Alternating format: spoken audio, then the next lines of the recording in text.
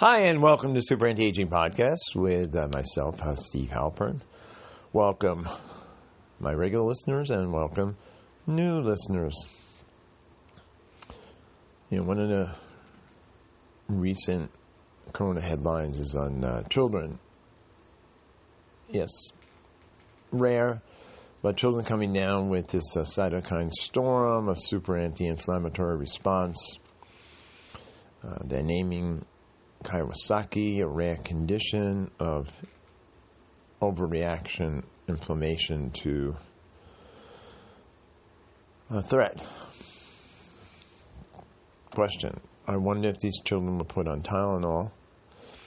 Tylenol depletes glutathione. Glutathione is necessary for a healthy, normal immune response, especially an inflammatory response.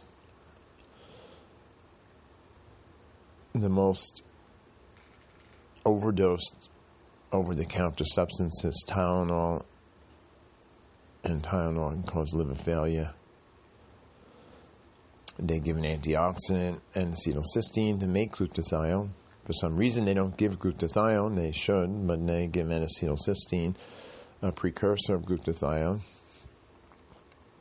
because the Tylenol depletes the glutathione. So I wonder if these children have, since it's considered rare, have G6PD.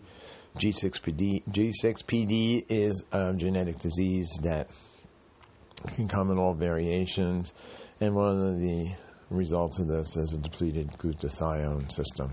So maybe that's what we're seeing in these children. It'd be certainly worth running a G6PD on these children, and then maybe since glutathione is not part of the pharmacopoeia of most hospitals, they can give NAC and see what kind of response they get, and acetylcysteine by upping the antioxidant glutathione in these children. Certainly, there's nothing to be lost. NAC is very, very safe pharmaceutical, and it's also available as an over-the-counter. Now let's take a ride into the future. And with all the research that I do constantly, I see and predict that medicine is going to hopefully take a whole different tact in the future. The connection between the microbiome, all those creatures living in your gut, now they're not just bacteria, they're funguses and bacteria and viruses, a whole community. In fact, there's more genes down there than in our whole system. More bacteria and fungus and whatnot down there than cells in our body. And they're a factory, constantly making good and bad things. So what do I see in this aspect in the future? Well, maybe the gastroenterologists will catch up. And instead of being given a GI drug, you'll be given a probiotic, a specialized probiotic, whether it's a medical prescription probiotic because they've done the homework, or an over-the-counter probiotic that's specifically targeted to whatever's going on with you. And maybe we'll need, besides advanced probiotic testing or gut testing, which we really don't have yet today. We have some tests, but we really don't understand what all these different bugs on there do.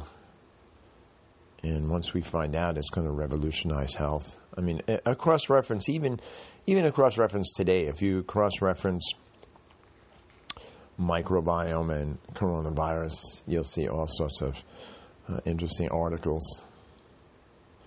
And a nice review article I saw was on the microbiome. I mean, I've known this, but it's fairly common knowledge among holistic practitioners. The connection between the gut and the brain, depression, anxiety, ADD, schizophrenia.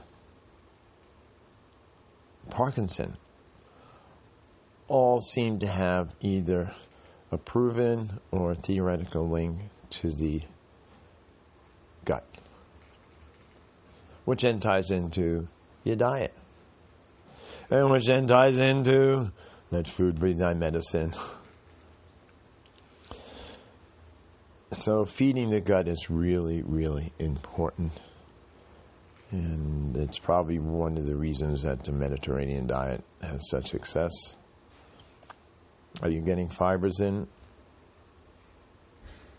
If you're not gluten sensitive or have a gluten problem, getting in various grains and beans and flaxseed and your fruits and vegetables, you need that fertilizer down there. And then you can explore different types of probiotics. There's so many, and I think the real way to find this out, if you're not doing probiotic testing, is you just have to experiment and use your body as a tool and see what works, see how it feels. And you can certainly take fermented foods and kefir. I like kefir. Most yogurts pasteurize and kill many of the active bacteria. Now, there are probiotics, and there is some research that even dead probiotics can do something. So they might be doing something. I don't know. We certainly know that the leading over-the-counter remedy bought item in pharmacies in the United States today is laxatives. If you go to and look at the dietary habits of people who eat lots of, grains and vegetables, and they'll often have bowel movements 2-3 times a day. We don't take in much fiber. Most of us, if you do look at the American dietary surveys. So, yes, focus on your diet. There are programs now, computer programs, diet analysis programs, where you can actually analyze, write in and see how much fiber you're getting in, even if you don't want to read all the labels. I think that's absolutely critical. Now, many, many, many decades ago, I was working at a Pritikin Prototype Center, and Dr. Pritikin, it wasn't a doctor, he was a businessman who was concerned that he was going to have, I think he had a heart attack at an early age. So he started to do his own homework, and there wasn't the internet. And after doing his own homework and talking to some colleagues and medical people, it wasn't a real mainstream idea. The idea was, well, how about we just take fat out of the diet and give people lots of beans and lots of grains. And, well, he was doing a nice probiotic diet. He didn't understand why. Fruits and vegetables. But the basic concept was take the fat out. We still haven't come to the conclusion of fat good or bad today, and it depends on which side nutrition table you sit on. And that's a topic of a whole other podcast. But as my daughter says, get to the point. There was no internet, and I was a little bored. It was out in the middle of no place. So I started looking through some medical journals that were there, and a headline editorial in New England Journal of Medicine talked about fish and EPA and cardiovascular disease. This was like 30, 40, 56, 89, I don't know, probably 45 years ago. Nothing happened with that for decades. Well, we changed the diet, and the people we were taking care of at this center. The next day, the medical director, we had fish on the menu. And for years there was debate back and forth about fish oils and the benefits or not benefits, depending on who did the study. And epidemiological studies, population studies certainly showed benefit, but it wasn't a pharmaceutical. It was a supplement. Well, lo and behold, in the last couple of years, we've had some pharmaceutical fish oil products, and now the studies show positive effects. Well, one of the medical dogmas, which I heard for years, you're getting surgery, if it's minor surgery or it's dental surgery, stop your supplements, especially fish oils and baby aspirin. Oh, yeah? Why? Well, because you don't want to bleed to death. Well, a huge clinical human study on 1,500 people showed just the opposite. The opposite was less bleeding, less infections. People did much, much better on before and after fish oils. So you'll probably still get this information if your surgeon or dentist hasn't done their homework and looked up the studies. So fish oil. Now let's talk more about fish oil. EPA, DHA, and also what the body makes from EPA, DHA, and they make a lot of different compounds. In fact, I think one day, as we talked about the future of medicine, you'll go into a psychiatrist and they'll prescribe a probiotic. You'll go into your internist, your rheumatologist, your pediatrician. They'll all be prescribing, hopefully, specific probiotics. Just like they did antibiotics.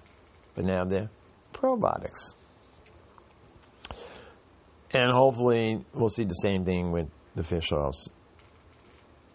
In fact, there's a study now, a human clinical trial going on in England on a pharmaceutical. Well, why does it have to be pharmaceutical? We know why. If you've been listening to this podcast, you know why. In the coronavirus, because these compounds, these lipid compounds from fish oil, have been shown to be antiviral and have an anti-inflammatory effect. But something really, really else interesting about them work a little bit different than just an anti-inflammatory like ibuprofen or those non-steroidal anti-inflammatories. Those certainly can reduce inflammation pathways, but at the same time, some of them have negative side effects, including lowering of the immune system. Well, lo and behold, what the fish oils do, or the compounds from these fish oils, the eicosanoids from the fish oils, from EPA and DHA, they clean up the debris. When you bump yourself and you get, or something, happens and you get because you can see it visually, you swell up. And sometimes it's red. And if there's a little minor infection there, it might be all red around it. And then hopefully your immune system will kick in and defend you against the infection, but it still could be red and swollen.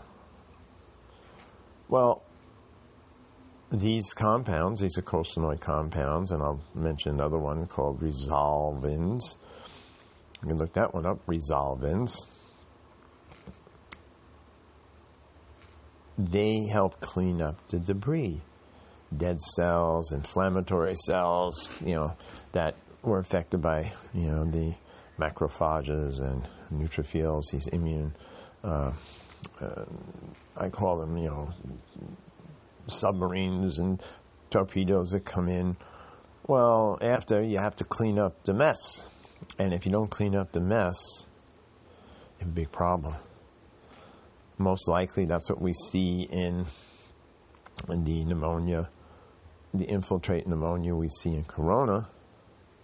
It's a debris. It's the inflammatory debris from the immune system. So consuming fish oils, is there any negative? No.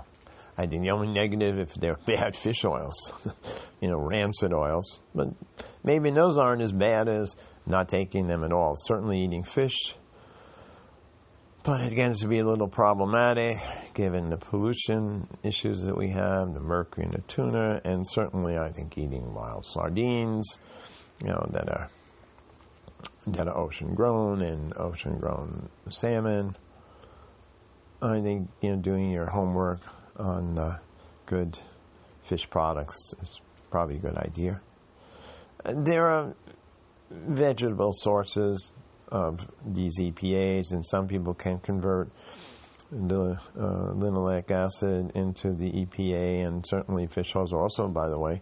These EPA DHAs can be found in mother's milk. In fact, now this really was a good one that surprised me. Humans lost a gene for vitamin C a long time ago.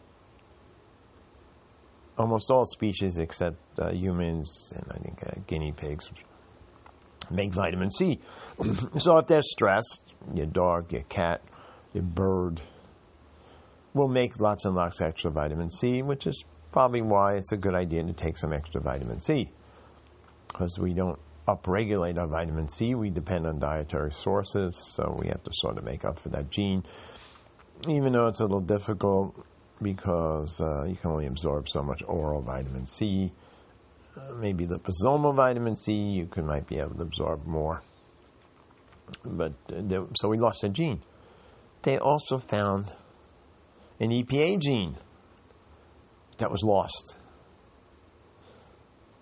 And that was responsible for making what we now need to get from our diet, which is the fish oils, or the EPA and the DHA.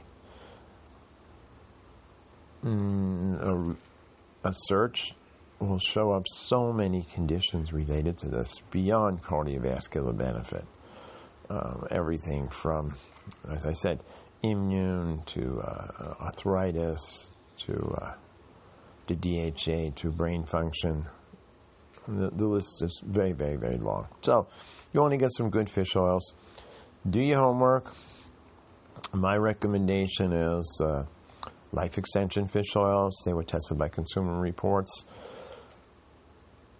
especially the one I like, the krill and the astaxanthin, another beneficial antioxidant.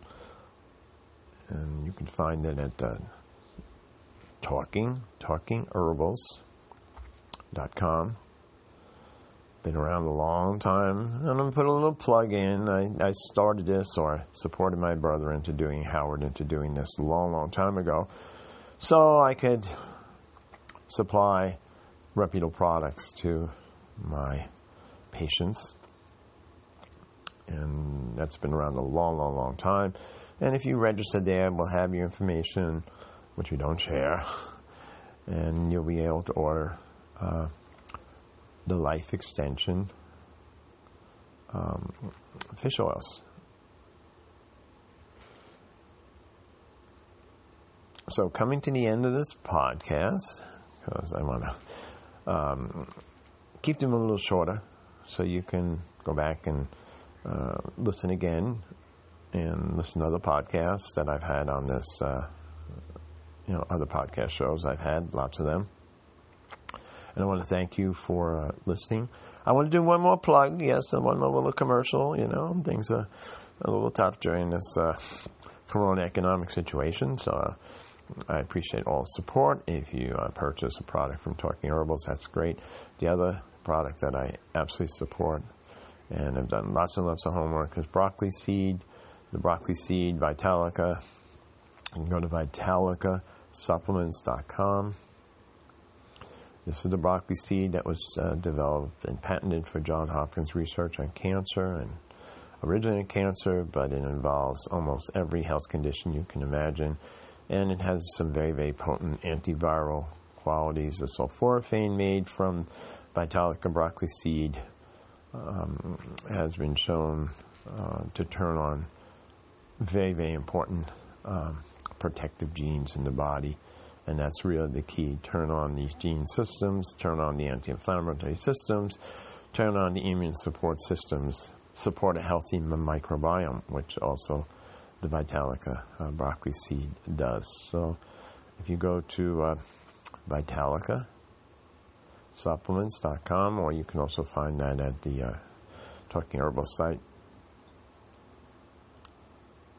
So I want to thank you for your time and listening.